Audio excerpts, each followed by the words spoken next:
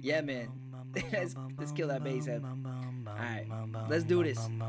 I'm on the air, we got this pockets flow. It's me and Tony on the mics, we gotta let you know of current events, little gaming, sprinkle in some entertainment. We stay humble, but our moms still think we're famous. Turn up the bass and baby, maybe let that magic flow. Our spoken word is all the things you really wanna know. Having a good time on the show, T-Bows and Matty G. Tune in and hit subscribe and join us on the FAP.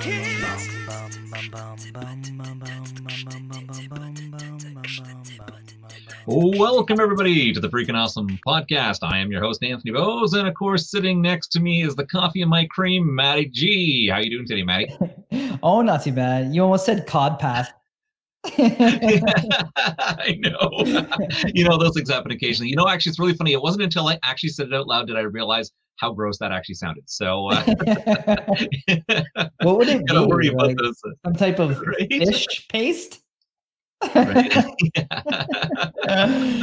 Yes, I'm not too Oh, bad. it's always Other than the Amber Alert that we got today. Did you get it too? Yeah, it's nice to see that we're all back into lockdown, but you know, not nearly as bad as Quebec, so that's all right. No, we don't have curfew and the military roaming the streets yet to keep us all in. But what we do have is some very funny news surrounding Quebec. Yes, And curfew. a little bit today. It's true. It's true. So today on the show, we have musician, composer, writer, actress, and inductee to the Hollywood Walk of Fame, the sensational Kathy Valentine. Kathy, how are you doing today? I'm good. How are you doing? Doing wonderful. I can't thank you enough for taking a little time out of your day to be on the show. Hey, that your theme music is awesome. Who did that? Yours truly in the middle there, Matty G. I love it. That's really cool. Oh, thank you. I was like so grooving the whole time. Yeah, I actually laid down the track. I just did a little bit of beatboxing and then did some loops and some moving around, and then I decided to rap the intro. So You got a good vibe on it. Really good. well, thank you. You should go back to one of our previous episodes where we actually had Matty G as our feature. He actually does a lot of music that he's quite humble about, but he's really good with music. All right. Really Now I got something to check out where I'm trying to avoid everything else I'm supposed to be doing. Yeah, Right? I have a lot of time for that lately. That's right. For sure. Matty, before we get too further into things with Kathy, how about we jump into the news? Absolutely. All right. And feel free, Kathy, to jump in at any point. Yeah, absolutely. Yeah, if you have comments or anything to contribute, jump in. But yeah. Anyways, these ones are pretty good today. Yeah. These are pretty good today. So All right. So the article reads, "Holy crap! A new Toronto company allows you to send cow poop to your friends as a gag."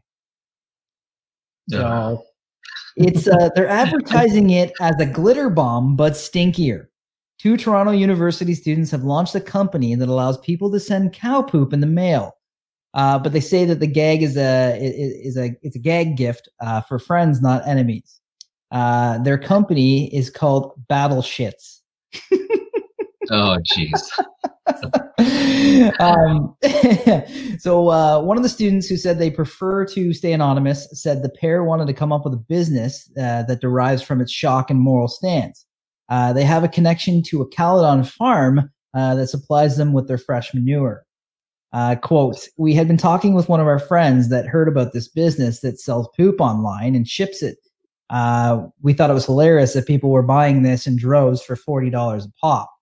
So the 2 guys decided to sell sachets for $4.20, and for an extra 50 cents, you can customize a personal tag to your friend. So they actually even follow up with the ship E to ask if they want to hit back the shipper. So it's kind of an interesting, I guess, an added feature, if you will. Yeah. Yeah, and so and they're advertising. It's like, oh well, people are sending glitter bombs, but you have to clean them up, and it takes hours. You could just put this in your garden and grow some vegetables. So interesting concept. Well, I mean, it depends. I feel like when they say this is for friends and not enemies, what friend sends your friend a pile of shit? Like that's something I wouldn't do to my friend. In the mail, we're gonna have a problem. You might be the only person I would actually think that would be suitable for sometimes. Yeah, it's true. I got gardens too, so. Yeah. Now, if they wanted to one up that, if they actually made it like a proper glitter bomb that when you open it, it actually explodes, that would be more hilarious. That could be like the porch that's got pirate lawsuit written all over it. Yeah, I would imagine. So let's hope it's not sitting on the deck or the front porch in the sun too long. Let's because that would still be just as bad of a surprise. What about you, Kathy? You gonna send some shit to somebody?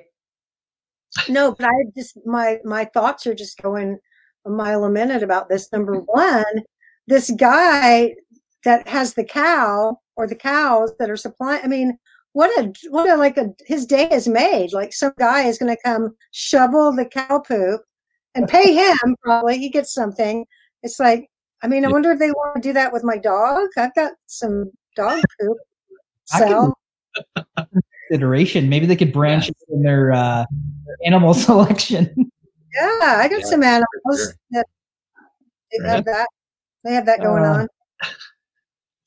Yeah, what COVID has done to us. Right. Yeah. COVID has given people way too much time. What do you tell your friend? Like when they get it, you're like, no, you're my friend. I only send it to my friends. Like, just, I don't know. You're the shit, man. I guess you say anything and people will believe it if you say it. So there you go. Right. What you got for us, Tony? Oh, all right. So let's. You know what? Sometimes I feel like my articles, although somewhat amusing, are not always on the top of the hilarious list. That one definitely might beat a lot of mine today. However, I do have a few things. One of them was a little bit shocking, actually. I don't know how you are with snakes. I know snakes are not very popular in my household, and it looks like Kathy's not a big fan of them. So, and if it wasn't enough that snakes can slither, sidewind, or swim on top of water, jump, or glide between trees, scientists have discovered a new way of them to get to you by climbing things like a lasso. No. So the scientists or researchers in Colorado State University were beside themselves when they were basically trying to create a stand to hold birds from Guam that, of course, has had a huge problem with predators getting to them. And one of those predators, of course, was the brown tree snake that, of course, is native to Australia.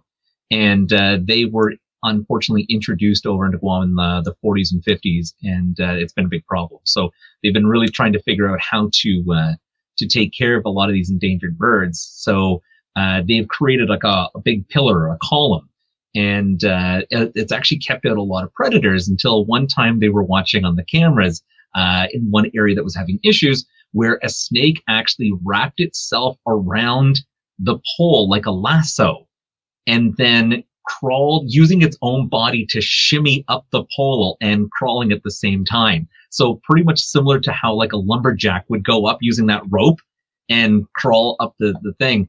And they ended up having to watch the video for like 4 times because they just couldn't believe this was happening.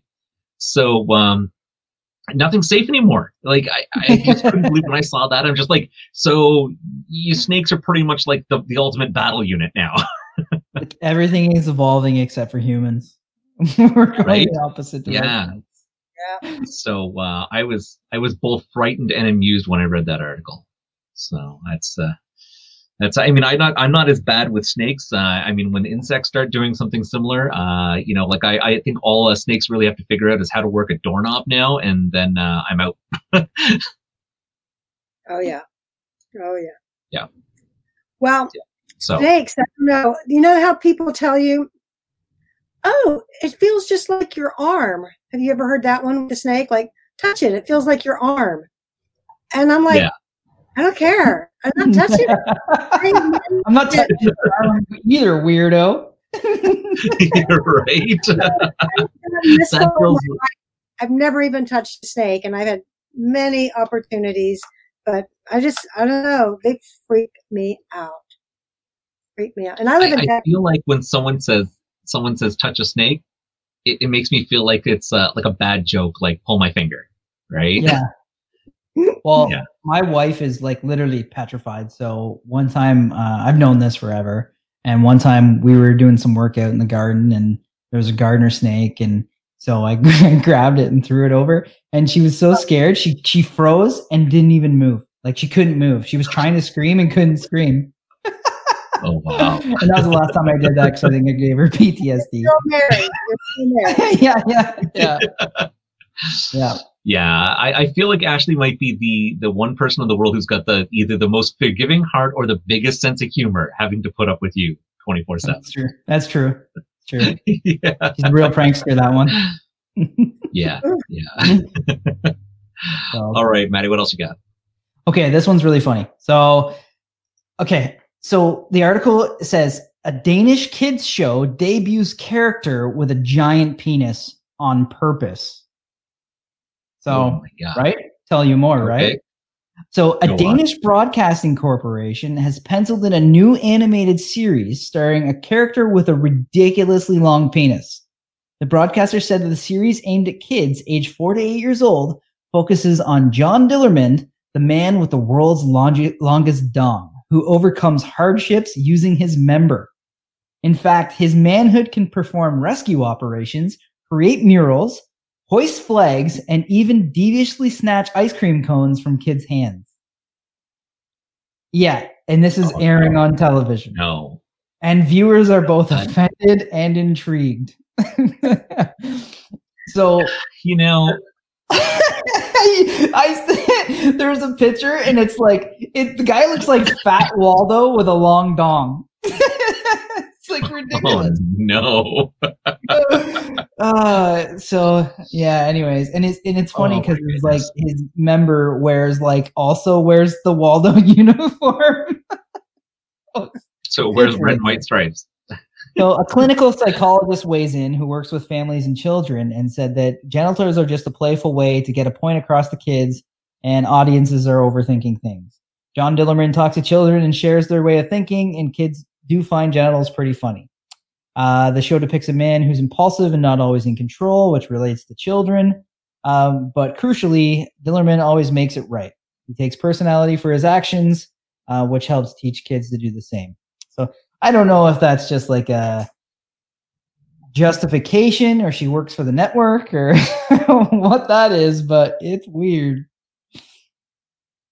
You're speechless. Probably bring that childhood point across without using a large penis, especially when children are involved. Like I feel like this is all kinds of lawsuits waiting to happen.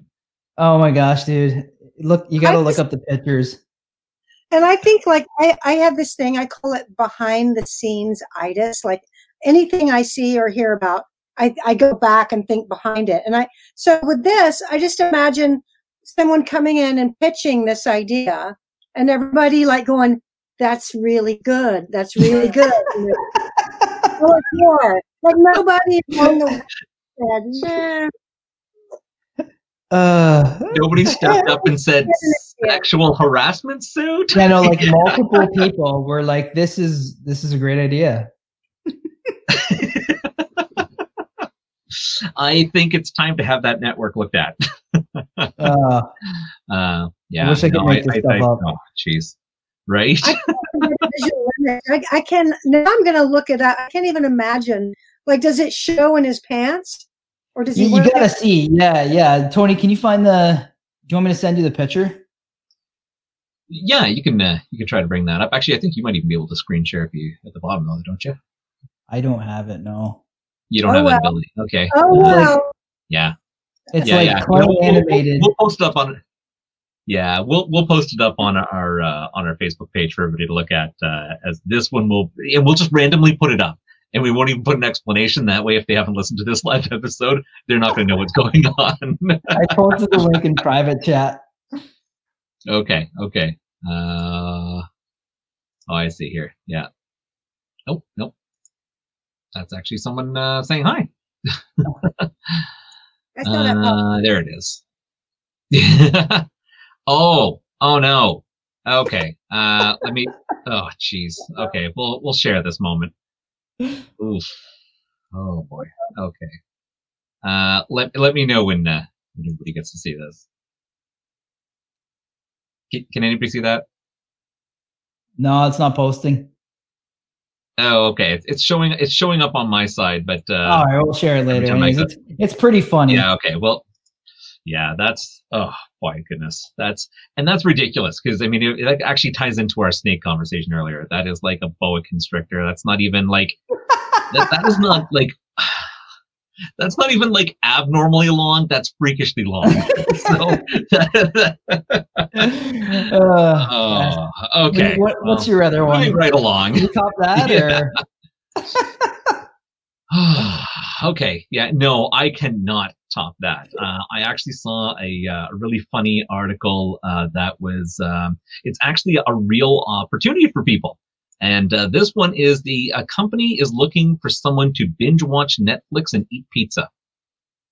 So everybody who's looking for a really interesting job in this particular time, when you've got nothing to do but binge watch Netflix, and a lucrative job offer opened up with the opportunity being paid for watching Netflix while eating pizza.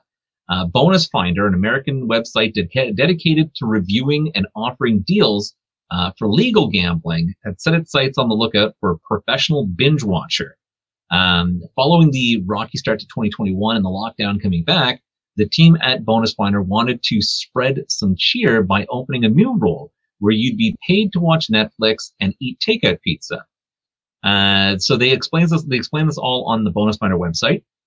What it is, of course, National Pizza Day is on its way at February 9th, and I swear they've got a national day for everything nowadays. But one lucky job seeker will be paid $500 to kick back with some pizza and watch 3 Netflix shows. The selected candidate will be required to review each of the series for story, plot lines, acting quality, and like how this series ends and all that kind of stuff. And at the same time, they will have to rate the takeout pizza that is sent to them based on texture, value for money, and so on.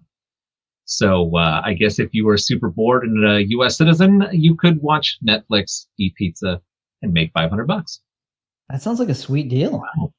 Yeah. Right? How come we never get this cool crap up in Canada? I know. Right? Probably afraid everything would freeze up here anyways. So. We get all you can eat ice. Yeah, exactly. Snow cones. They just send out a bottle of syrup and you have to go in your backyard. Yeah. Now, of course, we had a unified article to quickly talk to people about. Maddie, how about you tell that one? Because I actually did find a very quick 30-second thing I have to show people. So. Yeah. So, okay. So right now there's a curfew in Quebec. So you have to be in before 8 o'clock in your home. And the only exceptions are dog walkers and exercisers, right? Yes. So this couple, this wife put her husband on a leash and started walking him around the neighborhood to try and get into a loophole of the curfew. And they both got fined $1,500 for stupidity. I saw the article and I was like, it's short, but it's so good. Think outside of the box, sure. But that's just ridiculous. You can't get away with that. How bad are things down there, Kathy? Well, it's really, I'm in Texas. It's beautiful out here. People walk their actual dogs, not their husbands. At least they do that inside. If it happens. But yeah, it's good. We did have snow in Austin, Texas. We had snow 2 days ago, and now it's like 70 degrees. So it's whack. It's just one day it's freezing and it looks like, Canada, I guess. And the next day it's like a beautiful spring day. So strange right. time. 70 is perfect. And we don't have a curfew either. We probably should. I mean, this is the Wild West still, and it's just like, it's like crazy. There's no curfew. There's no rules, no nothing. Meanwhile, I think it's not. Yeah, no leadership. Yeah. I think my favorite thing I had learned out of the I don't know if it was exactly Texas, but definitely over in Oklahoma, they have an old law that is still apparently in effect that after 8 p.m., if someone steps onto your lawn, you can shoot first and ask questions later. Oh yeah, that's here too. Yeah, you can shoot. If somebody's on your property, you can shoot, I think.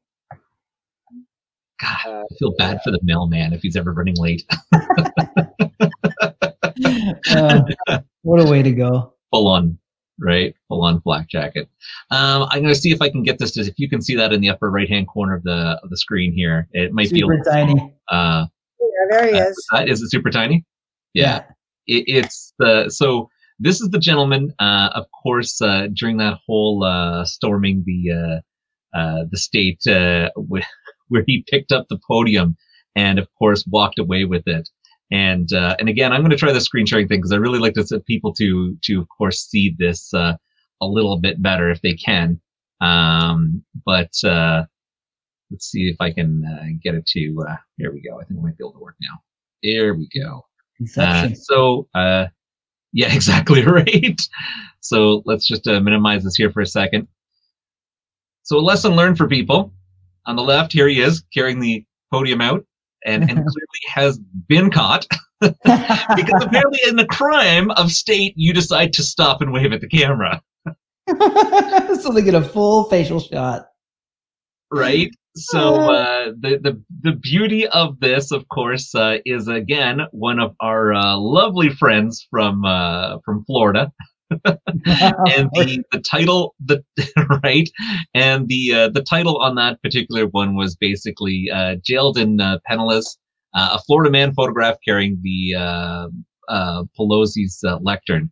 Of course, was caught and placed in county jail shortly after 9 p.m. on Friday, where of course a friend of a friend had recognized the picture and promptly turned him in. The man, of course, was pictured carrying out Nancy Pelosi's lecture during the riot on the U.S. Capitol, and he is now being held on 3 federal charges. I don't know what to say. If you're going to do something illegal, don't be stupid enough to stare at the camera and wave.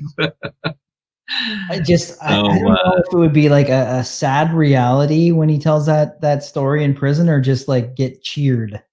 You know what I mean? Right. I think the best part is if you see him smiling in the left photo and then the reality photo on the right, he's not smiling anymore.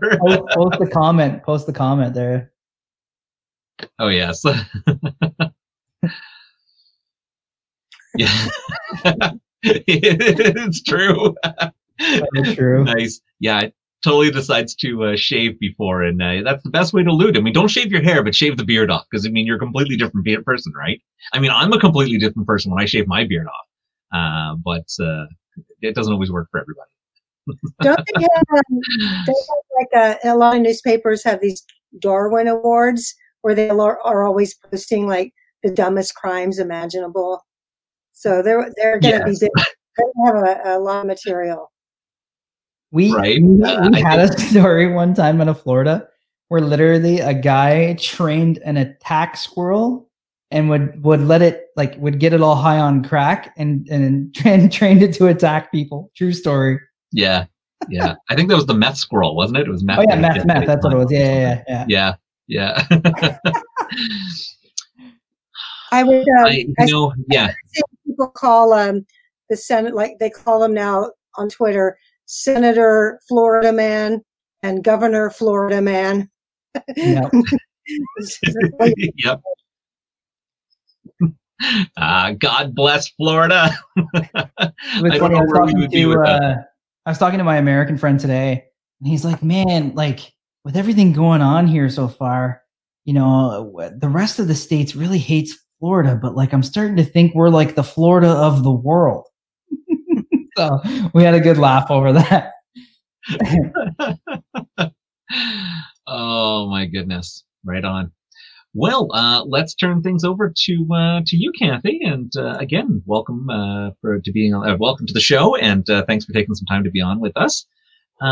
We have a few things, and one of the first things I really wanted to of course ask you, as of course being one of the members of GoGo's for quite some time, and still kind of continuing. And back in the 80s, of course, the GoGo's were named the first all-female rock band to hit #1 on the Billboard 200s back to that point with the debut album. How was everybody feeling at that time? Well, a lot of people point to that as like some defining moment of success. And I enjoy telling them, like, for me, the minute I joined the band, I'm 22 years old. I don't have a day job. My rent's paid, and I'm making $40 a week playing with my best friends in clubs where everybody loves it. To me, I was successful from that moment on. And then, a few months later, I'm in New York City making an album. So it was like, to me, that was the moment. That was, okay, it never gets better than this. I've arrived. This is it. And then it's like, oh, I'm going on tour. Oh, now I'm going on tour in Europe. Oh, now I'm going to Japan and Australia. So it was just kept like piling on, so that when that happened, it was almost like just like I was in this space of like anything can happen. I mean, when we opened for the Rolling Stones, I was like, that was my favorite band, and if you had asked me 6 years before that, like, or told me you're going to be in a band opening for the Rolling Stones, I wouldn't have believed it. So for me, it was just like this incredible, like anything could happen. Anything could happen. It was amazing. It was an amazing, wonderful ride. And it just sounds like everything just was like a beautiful roller coaster where things just continue to pile upon itself. And it's just amazing, again, of course, being at that age and things working out for you, that I can only imagine how you kind of feel like you're on just cloud nine for years then at that point. Yeah, I mean, there's a lot of hard work too. And, from what I talk about in my book, which it was really important to me to kind of get the feelings across, not only of how wonderful it felt, but also the pressures. So I wanted my reader to, number one, they didn't have to be a fan of the band or that interested in rock and roll or what it's like to be in a band, although most people are curious about that. But I really wanted my readers to understand on a human level the feelings that we all kind of relate to as human beings. But it was like, I became very preoccupied with keeping it. This was the dream of a life. The dream, and it was, to me, it represented my security, my family. It was like the family I'd always longed for, the sisters. When you read my book, you see that I'm raised by a single mom. I'm basically not raised. I'm basically feral. And it represents family so much to me. And I became very preoccupied with keeping it, like making sure everybody's laughing. I know it doesn't seem like it, but I was like the clown. I was constantly coming up with pranks. Is somebody unhappy? How can I fix it? It was exhausting. Besides the schedule and the fun stuff, just that pressure on myself, like it's like I could control whether everybody was having a good time or not. It's just kind of that, I think it's an immature mindset where you think you have some kind of say about the outcome of things. I think it makes sense. No control over anything. And that's always a rude awakening for all of us. Well, and so it sounds like you were the person that really wanted to keep things going and everybody happy and together. And I think in every group, there's always one person that's predominantly fills that role. Was there ever a point where, you wish somebody would just take over that role for a little while and let you go with the flow a little bit? Or have you always been interested in being the glue? Well, I did feel like the glue, but that's hindsight. In the moment, it wasn't like thinking about it.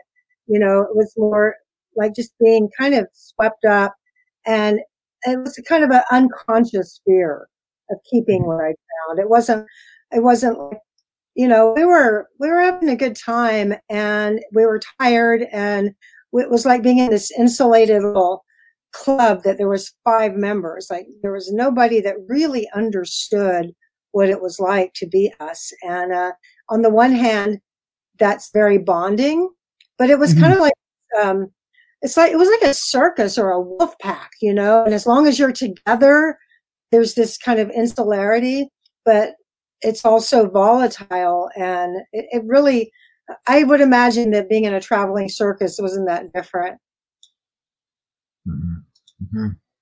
Wow. So when kind of speaking about how things were, you know, as a you know, an all-girl band back in the 80s, like how hard was that? Like, I mean, it's still a very tough time when you know, not a lot of women were getting a lot of respect for what was deserved for the amount of work that was put in. Surely you ladies must have hit a lot of stumbling blocks along the way. Yeah, it was weird. Like when I joined the band, it was already a popular band. You know, I'd moved to LA to make it, and I had started a band that did pretty well, but we weren't kind of moving up as quick as I thought. And when I joined the GoGo's, I thought this band's got everything going for it. I loved the songs. I loved the chemistry that we had between us. But when we tried to get a record deal, every single record company would say, yeah, they have great songs, and yeah, they're selling out the clubs, but we've never heard of an all-female band being successful. So we got passed on. We ended up signing a small record deal with an indie label, which wasn't real common in those days. One thing I like to point out is that our success in IRS Records was actually one of the first times an indie band on a small label had that level of success too. That kind of gets overlooked.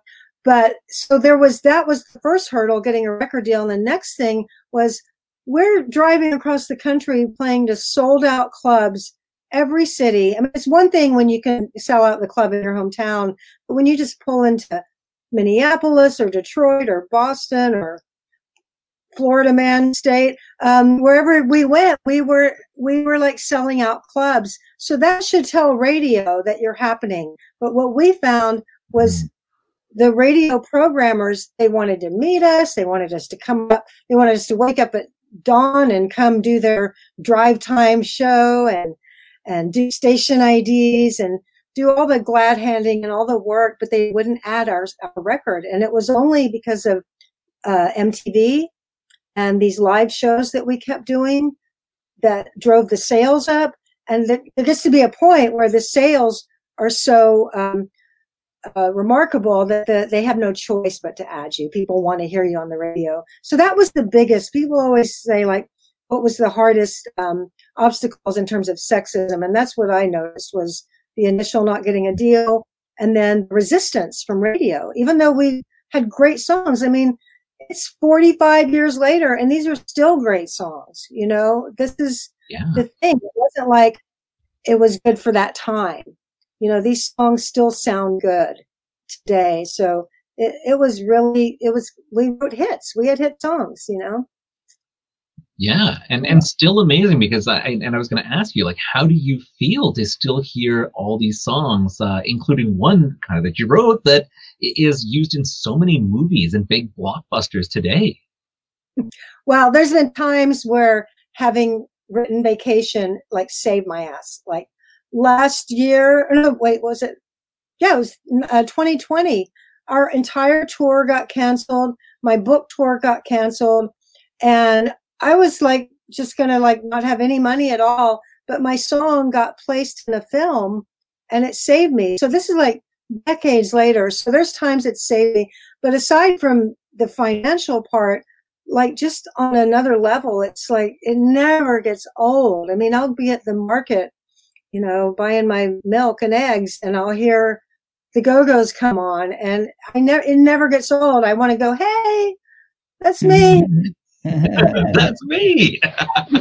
It's amazing, and not only just like to hear it on any films, but I mean 2020. I mean you were of course featured. Vacation was featured on Spider-Man: Homecoming. So like huge, picked up for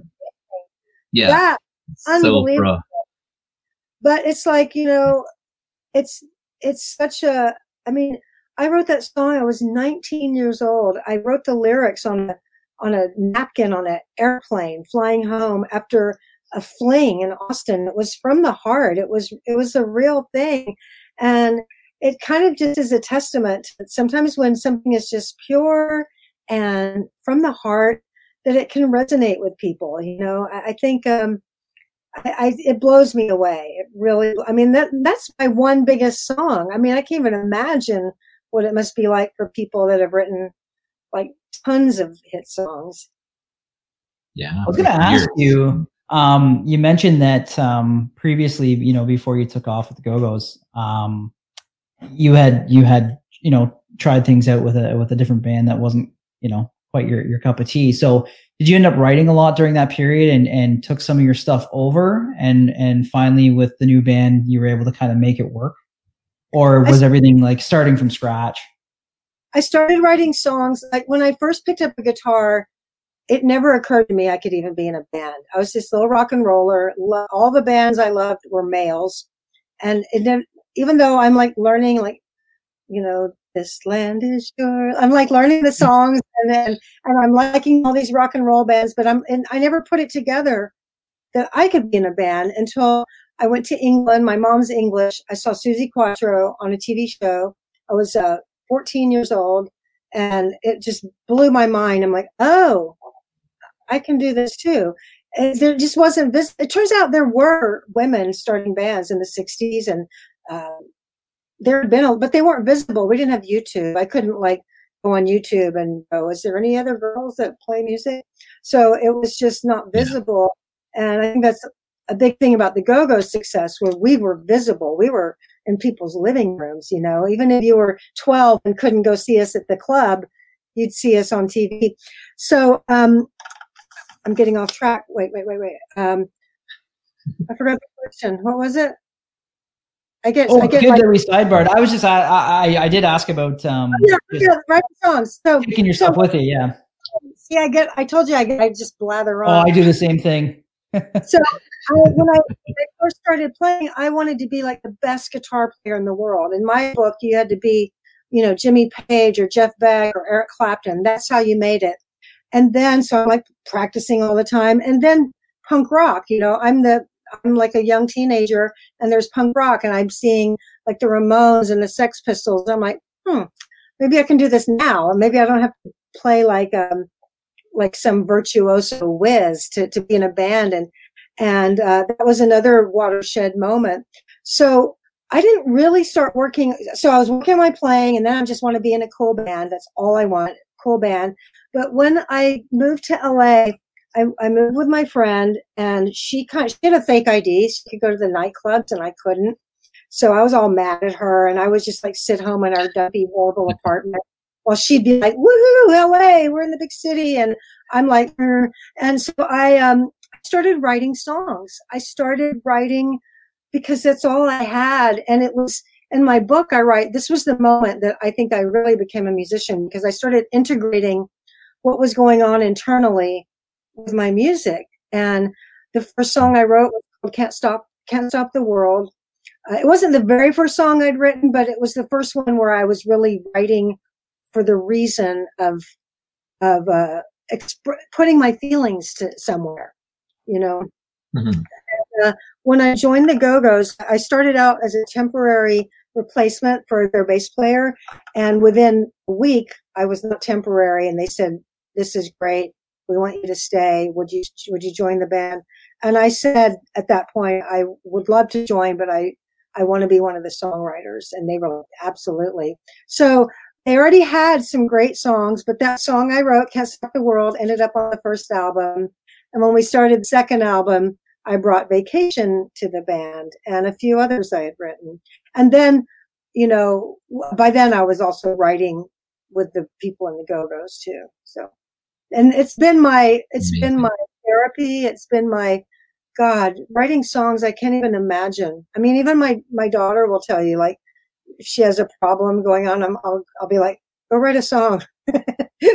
Like, the songs that you're happy are like so boring. It's like the miserable songs that are like the best ones. Now, I have to ask, what's your primary method of writing? So do you write the music first and then the lyrics, or vice versa?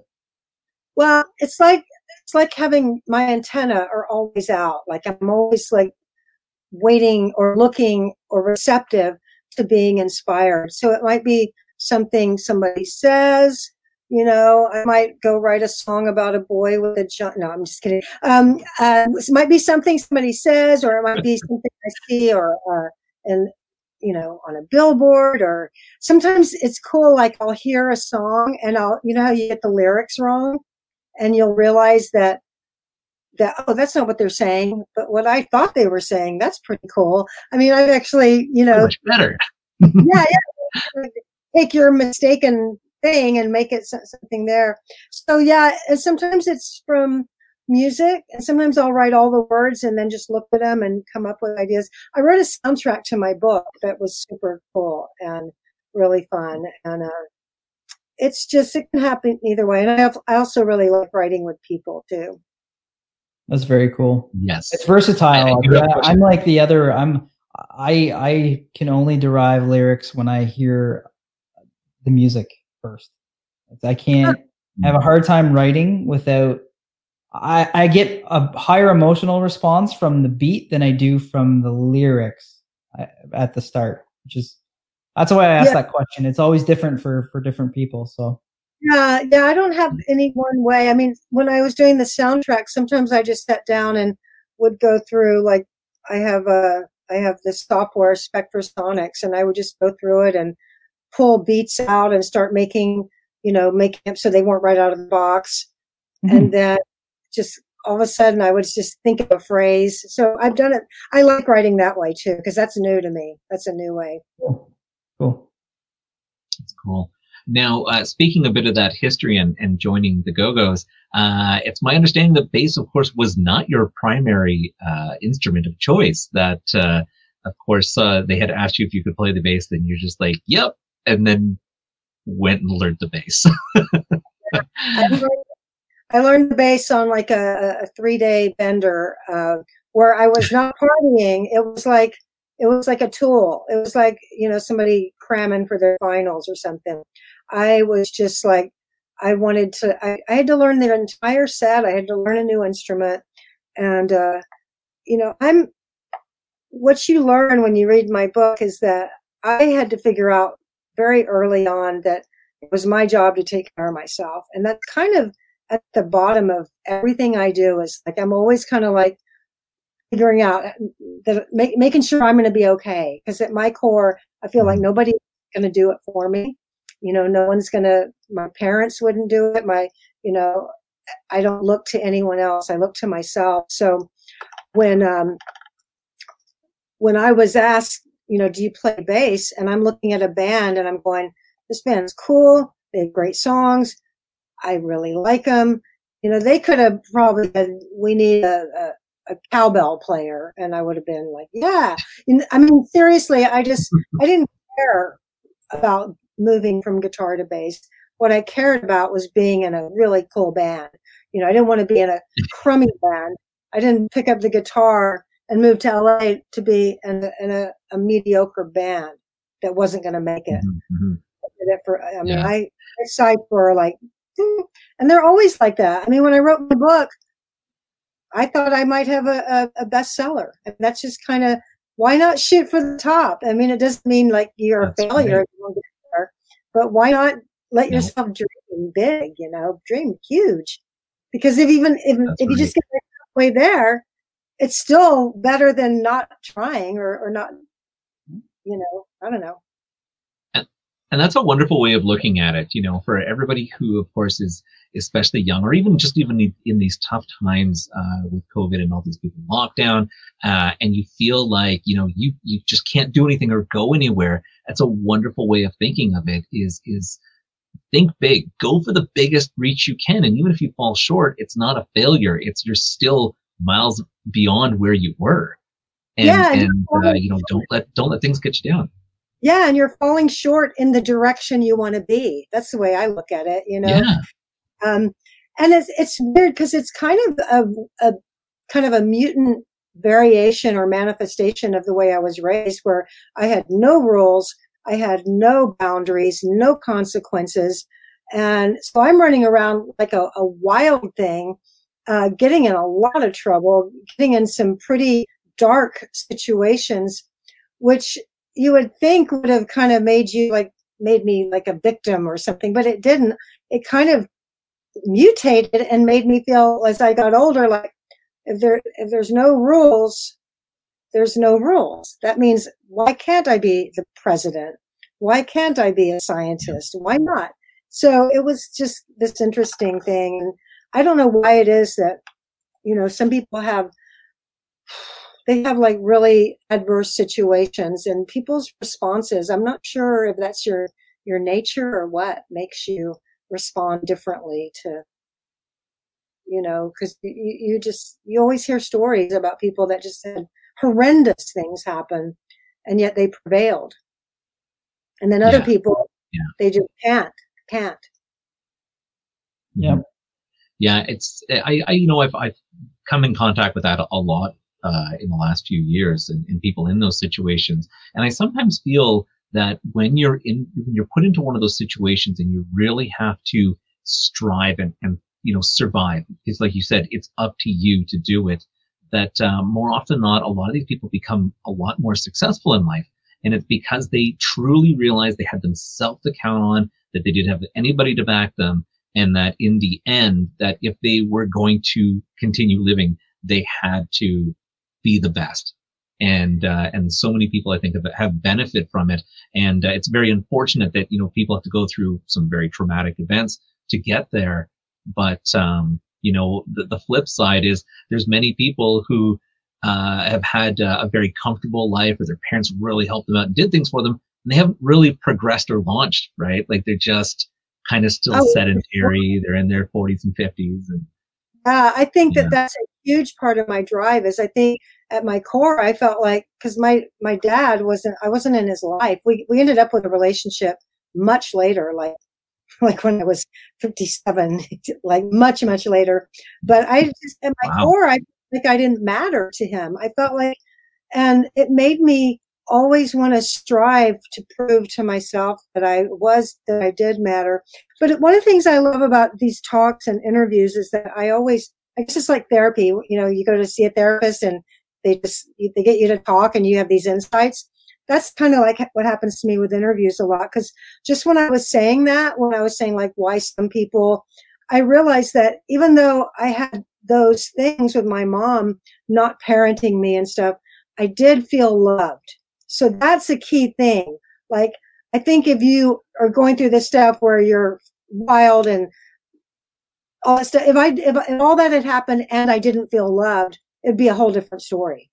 To the best of her ability, my mom loved me.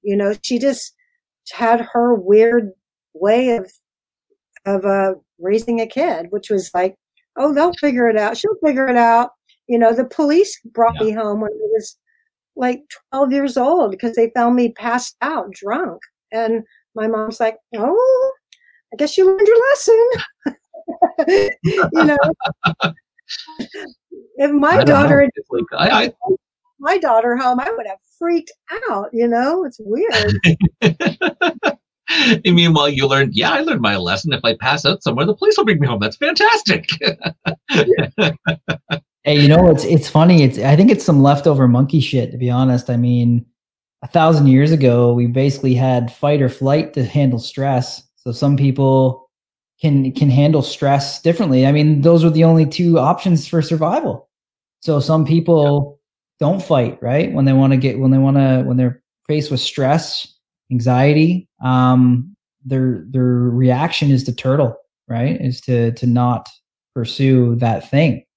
And it has its own, strengths and weaknesses. But a few thousand years ago, which is a drop in the bucket in compared to our species, those two things weren't really contributing to hopes and dreams and careers and things like that. We either needed to get our ass in and kill kill the dinosaur, but you know what I mean, kill the animal, or get the hell away because it was going to kill you. And I truly think that technology in our daily lives have not caught up to our evolution. Oh, it's so true. And it's so good to remember that. Like, I was kind of beating myself up because during COVID, I just feel like I'm not taking that good of care of myself. I'm not exercising the way I used to, and I eat worse. And then I read this article. It made me feel so much better. It just said we have so much stress because of the pandemic and in our country, the politics and the division. And our brains aren't used to dealing with the amount of cortisol that is building up, and everybody almost across the board is having trouble, and in some way or some fashion, their brains are struggling with it. And I was like, just that knowledge kind of made me understand. I'm still having trouble reining it in, but before all this, I was like, I had a really healthy, good lifestyle, and I don't know what happened, but that made sense to me. I'm like, okay, I can see that. And especially I'm the kind of person that I'm just like, everything's fine. Everything's fine. Like, all right. Yeah. This is burning down around you. Everything's fine. Everything's fine. Yeah. I'm like the dog flames everywhere. That's me. And it's like, it took me a really long time to be able to, because I equated being vulnerable or being worried or just with weakness. And to me, if you were weak, you were like the injured animal that would get, eaten. So I just have to be feel like everything. So I still have to remind myself that, it's okay to not be fine. Sometimes it's not fine. Sometimes it hurts and it's hard, and it's okay to be gentle and ask for help and stuff. That took a long time for me to learn. Well, it's tough too as a personality trait sometimes because you're perceived as being tougher, which is harder to form relationships because it's a bit of, you assume that person's going to be more combative, even though those people are usually softer on the inside. You know what I mean? So true. I remember one time someone telling me, they said, "Oh, I can't believe, I was always so intimidated by you. You're so intimidating." And I remember it was just like this weird realization, and I felt, because I thought that's not who I am. But unconsciously, that's what I was always projecting, and just this bravado. And, I talk about that a lot in the book too. It's like with the band, I mean, I just couldn't ever face that things were falling apart. I mean, we had members that were, going through all kinds of stuff. And if it threatened the band, I would just like, and the GoGo's have a documentary, and there's this one part where everybody in the band tells me that one of our members has got a heroin problem. And I go knock on her door at the hotel, and I go, they say you have a heroin problem. And she goes, "No, I'm fine." I go, "Oh, okay, good." It's like, it's like, okay, good. Everything's fine. Everything is fine. The band's you don't have a problem. And laugh though, because I still remember that really well. Wow. Now, I, of course, had a few other questions, but one of the ones that now that you have brought it up as being a bit of a practical joker, what would you find as your crowning achievement of jokes that you have played over these years? Oh my God, I was such the prankster. I wrote this story in the book. It's one of my favorite stories. But we were doing our third album in England with this guy Martin Russian, and he produced a "Don't You Want Me, Baby." So he had a huge hit, and we're there, and he turns out to be this wonderful, funny Englishman. So me being a prankster, we're breaking for lunch, and he smoked. So I put one of these harmless cigarette loads in his cigarette. When we go off to dinner, we're kind of giggling, thinking about him lighting up and having it explode. We come back from dinner, and Martin's at the thing, and he turns around and he has an eye patch on. And he goes, "I don't know what happened. My cigarette blew up. Something flew in my eye." And I still remember this whoosh of horror, that I had hurt him. And he carried this through for the next 24 hours and I was just like, I mean, I was literally sick. I was sick. And he said he was going to the doctor and all this stuff. Anyway, the next day, finally, he rips the eye patch off, laughs. You know, he totally out-pranked me. I had sent him flowers, groveling for. So that was a pretty good one. But I write a lot of them in my book. There's some really funny stories. That's amazing. When it blows back at you hard. That's great. I actually, it definitely sounds like. I got a story. I just got to tell this real quick. It's quick, but similar to having a joke blow up. So I was working at a place, and this was probably about 7-8 years ago. And my boss was giving me a hard time because we had company vehicles, and but they were all standard. So, and I never learned how to drive standard. I just never did. Never had to worry about it. And so he was giving me a hard time, about how I didn't know how to drive stick. I learned since, but he's like, "Oh, what's the matter with you? Like, you don't even know how to drive stick? Like, didn't your dad teach you anything?" And I looked at him like deadpan. I'm like, I didn't know my dad. And his face went just beet red, right? Because he was so embarrassed. And then I'm just like, "Nah, I'm just fucking with you. He just didn't bother to teach me." We had a good laugh about it. I love it. Oh, goodness. Girl, my mom's boyfriend used to tell me these stories about, I think it was like the Rat Pack, like somebody in that gang. They were always doing pranks on each other. Like, I think one of them, like, Dean Martin or somebody got like this brand new car, and one of them like took the car and had it crunched into a box and put it in the parking spot. Of course, they could afford to buy him like a new one. But I would just be like amazed at the level of these pranks, or like get somebody an engraved thing and then scratch their name out and engrave, or they give you the engraved thing and you scratch your name out and send it back to them with their name. I used to love the whole idea of these like big giant pranks. Mine were always like cheap pranks. Cigarette loads, like the lowest form of prank. I like those shock pens. Those are always good for a laugh. Yeah. You like in my day, I was just like talking to you guys like you were my age, and you totally aren't. But in my day, in the comic books, they always had like little ads for like these stupid pranks you could get, the whoopee cushions and all that Joy stuff. buzzer. Hey, farts are still funny. Yeah. It's true. Kids love whoopee cushions. The moment you bring one into them, even to this day, my kids had a whoopee cushion, and they thought it was the funniest thing in the world. And I was just like, well, clearly that hasn't changed in 35 years. Yeah. Amazing. We have, honestly, there's so many things we could ask you. I know we did mention that we're going to do some quick questions. So we are going to still stick with it, because I feel like there's so many things that people don't know about you. And Maddie, we're going to go over to our quick questions with Maddie G, and he's going to ask you a few things. You just have to give us the first thing that comes to your mind. If you're not sure, you can just say pass. Okay, let's do it. Rapid fire question.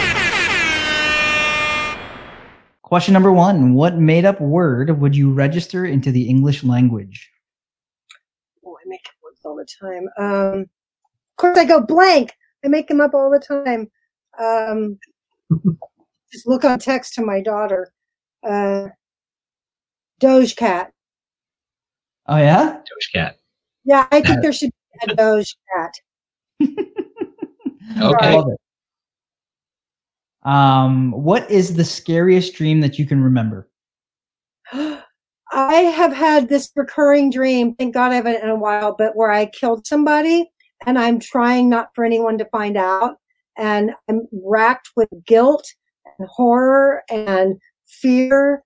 And it's just the worst thing ever. And sometimes it's so real that I wake up and I feel like I've done something horrible. Oh, wow. Those are brutal. I've had those dreams where they feel just so real. You're left with like an aura for the rest of the day. Oh yeah. And it's like, Oh my God. Yeah. I'm glad I haven't had that one in a while. I hope you didn't trigger it. Yeah, I hope I didn't. I hope not. If you could pick a superpower, which would it be? Fly. Nice. Good one. Mine. Yeah, popular. It's popular. Yeah. What's your earliest childhood memory? Ooh. Honestly, it's like my mom dropping me off at nursery school and them saying we're closed today, and she's driving off down the street, and I remember feeling this terror and running down the street screaming like in hysterics that I had been dropped off and she was leaving and they were closed. That would be terrifying, actually. That's horrible. Wow. Yeah. What activity makes you the happiest? Playing music. What foreign language would you most like to learn? Italian. Nice. Any particular reason? Good one. Because in my fantasy, I'm going to end up in some like villa in Tuscany, getting my food down at the village and be able to speak to the locals. I like it. And plus, Yep. I just love Italian. When people like, I feel like I understand what they're saying just by so expressive. So yeah, Italian. Very cool. Yeah. If you could relive a decade, which would you choose? When I've already lived, or one in the past? Yep, one you've already lived. Which would you relive? The 90s. Yeah. Oh no, they were great. Yeah, what am I talking about? The 2000s, from 2000 to 2010. Nice. Okay. Good. Very cool. What was the first movie that ever made you cry?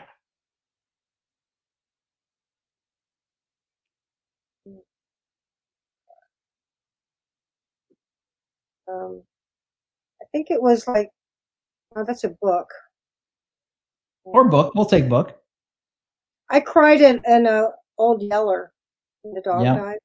Oh, okay. Yeah. Good one. Yeah. Well, But we don't hear that one that often, though, eh? No. We did for a while. I think there was a couple, and then those. Yeah. I think that was. But movie, I'm not sure. I go blank when people ask me my favorite movie. I can never think of anything. So don't Tough ask to that. pick just one. Mine's Minority Report. Just because I'm a techie. Do you believe in aliens? In aliens? Mm-hmm. Yep. I believe there's life out there. I don't know if I believe that aliens have visited us. Cool. So, Not so much like the little green men, but definitely something out there. I believe it in the little men. Cool. Yeah. Okay. How would you spend $100 million right now? Oh my God. I would like wipe out poverty for sure. I would like just give everybody that's struggling a bunch, and then I'd keep like 10 million for myself. The rest I'd give away. Cool. I don't understand why people need more than a few $1,000,000. You know, Yeah. You want them to get old and be able to You hear travel. about these people that win the lottery and go broke like a year later. I'm like, how? Yeah. Yeah. So with that much money, I mean, there's a number like what it would take to wipe out world hunger, and it's like surprisingly affordable. You have Oh wow. dollars. It's crazy. You would think like one of those big tech billionaires would just be like, here, but I know Bill Gates does a lot of philanthropy. But. Yeah, definitely. I don't know how much you need. What I love is what I love is a lot of the individuals nowadays who are coming up with things to help the homeless. Like I just read the other day how there's a movement in, I think it's Waterloo in Canada, where women are kind of like weaving plastic bags together, like crocheting plastic bags together, and to create ground mats for the homeless to keep them off the ground, keep them dry and stuff, which is fantastic. And they roll them up and they just walk around and they give them out. Good way to recycle the plastic too. Yeah, it's so great because of all the plastic too. That drives me crazy. All the plastic. Yeah. They found some type of worm, a plastic eating worm though, that they're trying to breed and test. And that's how they think they're going to solve the plastic problem. And a fungus too, I've heard, like some kind of plastic eating fungus. I'm like, what if it gets a taste for human flesh? Then we're really fucked. Right? Like, that's my worry. My worry is that they come up with this weird worm, and then they didn't foresee its mutation or something, and then that's how the world goes to crap. Oops. Umbrella virus. Starts eating brick. Yeah. Not use that much plastic either. Like, I don't get it. Like, why not just stop buying those bottles? Oh, well. Do you guys have like, can you guys still use like plastic straws down there in certain areas? I don't. I'm a fanatic. We have metal straws, and I don't buy, I can be first and I won't buy a bottle of water. I'm not going to do it. I'm just not going to participate. Good for you. That's awesome. Yeah. You got to do something, you know? Hey, even if you cut your usage by say half, I mean, it's still a huge dent if everybody did it. You know what I mean? So. Yeah. It's crazy. Next question I got for you. What is your biggest pet peeve? What gets on your nerves? Oh man. I think boring people. Yeah. Okay. Yeah. Just monotone. Just that unawareness. Like when I'm talking to someone and like all they have to do is like look away and like look bored for a minute, and I'm like, okay, I'm boring them. Change subject. Like just have some awareness, you know, have some awareness. Like I don't take it personally. I'm just like, oh, this is boring. You know, I'm going to change the subject. I've totally faked being interested to be polite. I mean, that's a nice thing. Everybody should do that.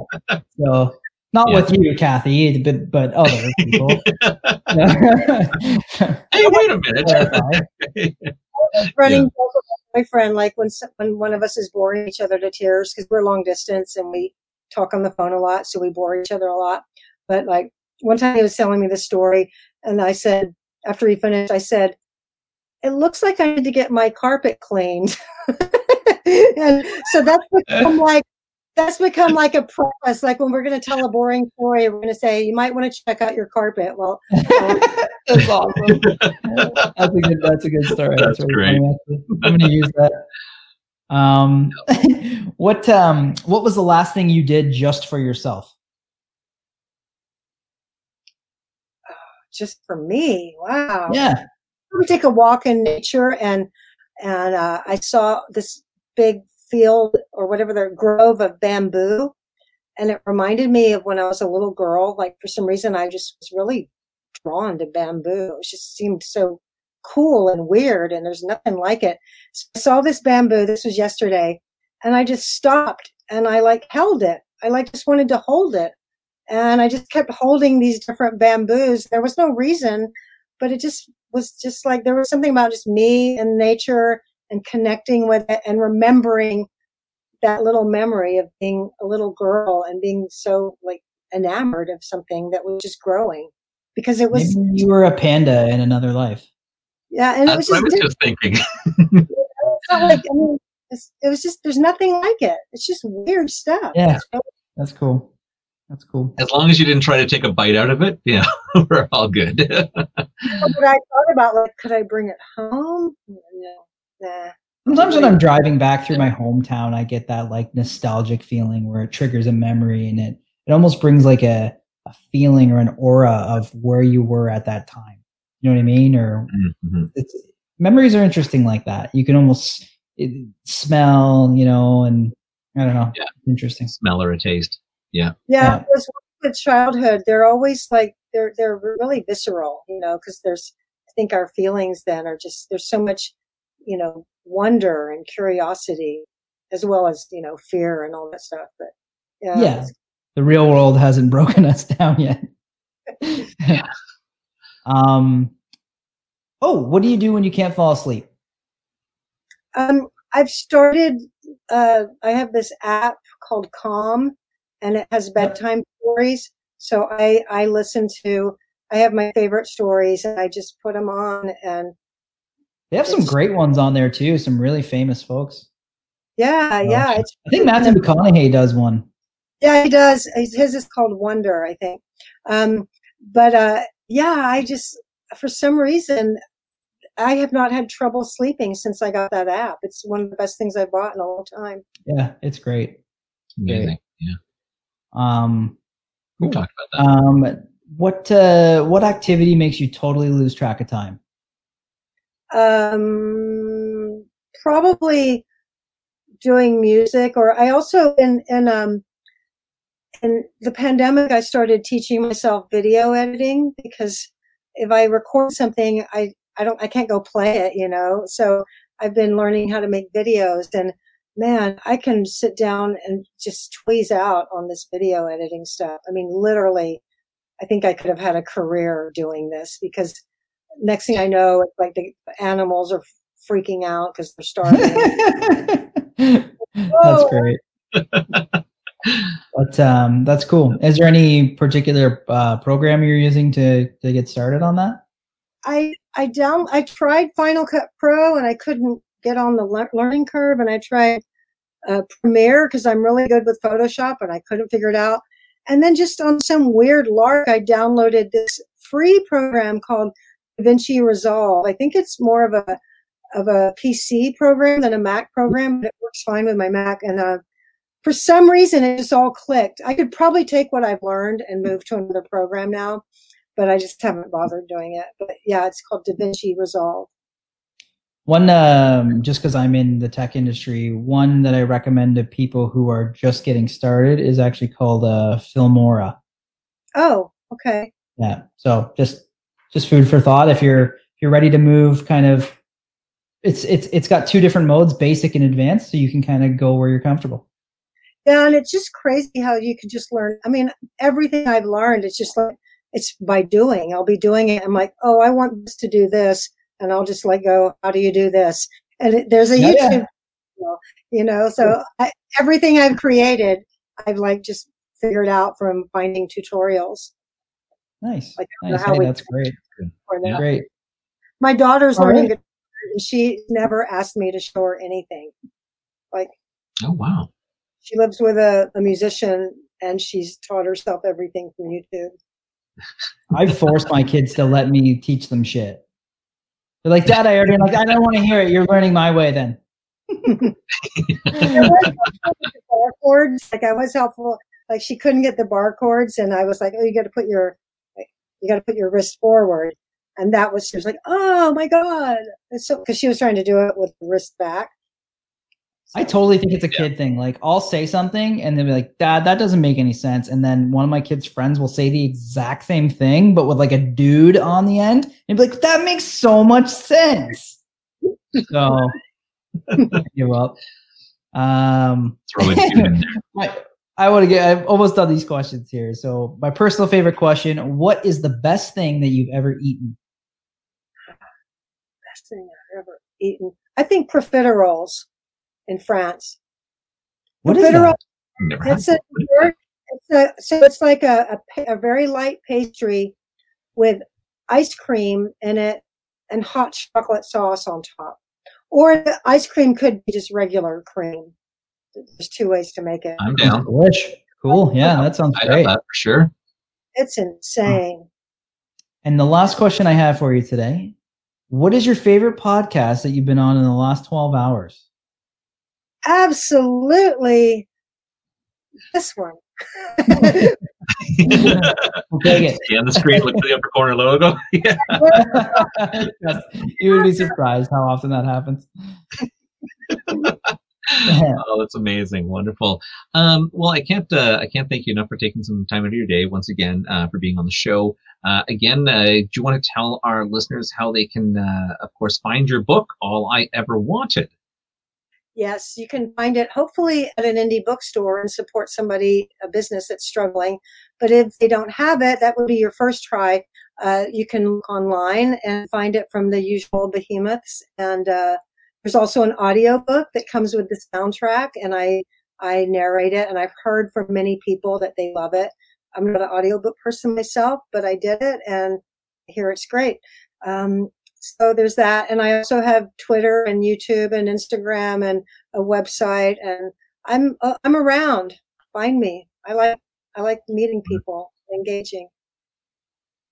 Well, now speaking of that soundtrack, before, of course, we let you go, I noticed I was doing a little poking around, and I saw that you were, over the Christmas holidays, were selling a copy of your book with the soundtrack and everything. Is that open as an option for people who are looking to buy the book? Are people able to pick up the book and soundtrack and all that stuff, or can they order it directly through you with a signed copy? Or? Yeah, the soundtrack is available online. You can go to Bandcamp is my favorite, but it's all the other usual places too, Apple Music and Spotify and all that. But Bandcamp's the most artist friendly, and then it's with the audiobook, and then there's not that many. There's a record store here in Austin that my friend runs named Antone's Records, and they have it because it's really close by, and I can just go, here, sell some of these. But I didn't do it I did it mainly just to give out when I thought I was going to do my book tour, give out. Oh, and I might be able to do my book tour in the fall, I found out, because, so hopefully I'll come. They're going to release my book in a paperback. So I'm hoping that will kind of bring back some of the loss, and I'll probably be a lot better at it now because, I've practiced a bunch. I can do the songs live, and it's not just reading a book. I think I hate being read to. So I try to do events where I read a little bit, but mainly talk and tell the stories. I wrote the book, so I know the stories, and then play some music. And I like telling stories, and I really like just kind of meeting people. I'm a social. If your tour takes you up. If your tour takes you up into the Canadian region, you have to make sure you let us know, because we would love to see and hear that at the same time. So that'd be so cool. I really like you both. It was kind of hanging out with some friends, so that's the best kind. If you come up here and do that, I'll be in the crowd being like, "Woo, Kathy, fucking rule!" It's true.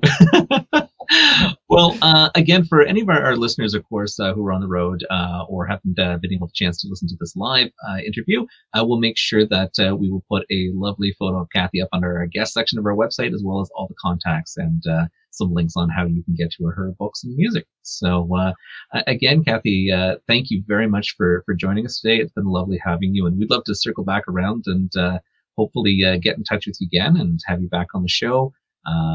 Maybe if we're lucky enough, we can catch you on your tour, be it both your book tour or if the reunion tour, of course, tries to go for 2021. Okay, cool. And I intend to be around for a while doing a lot of things. So I hope our paths cross again too. Wonderful. Thank you, and have a wonderful evening. Thanks. Bye. Bye. Bye. So this is a good time for us to pitch our social media. You could get us on our website, thefap.ca. On Twitter is thefap4. You can get us on Instagram, is the Fap Podcast. Don't forget our Facebook, the Freaking Awesome Podcast. And you can always reach out via email, thefappodcast@gmail.com. I'm on the air, we got this podcast. not again. Wicked sweet.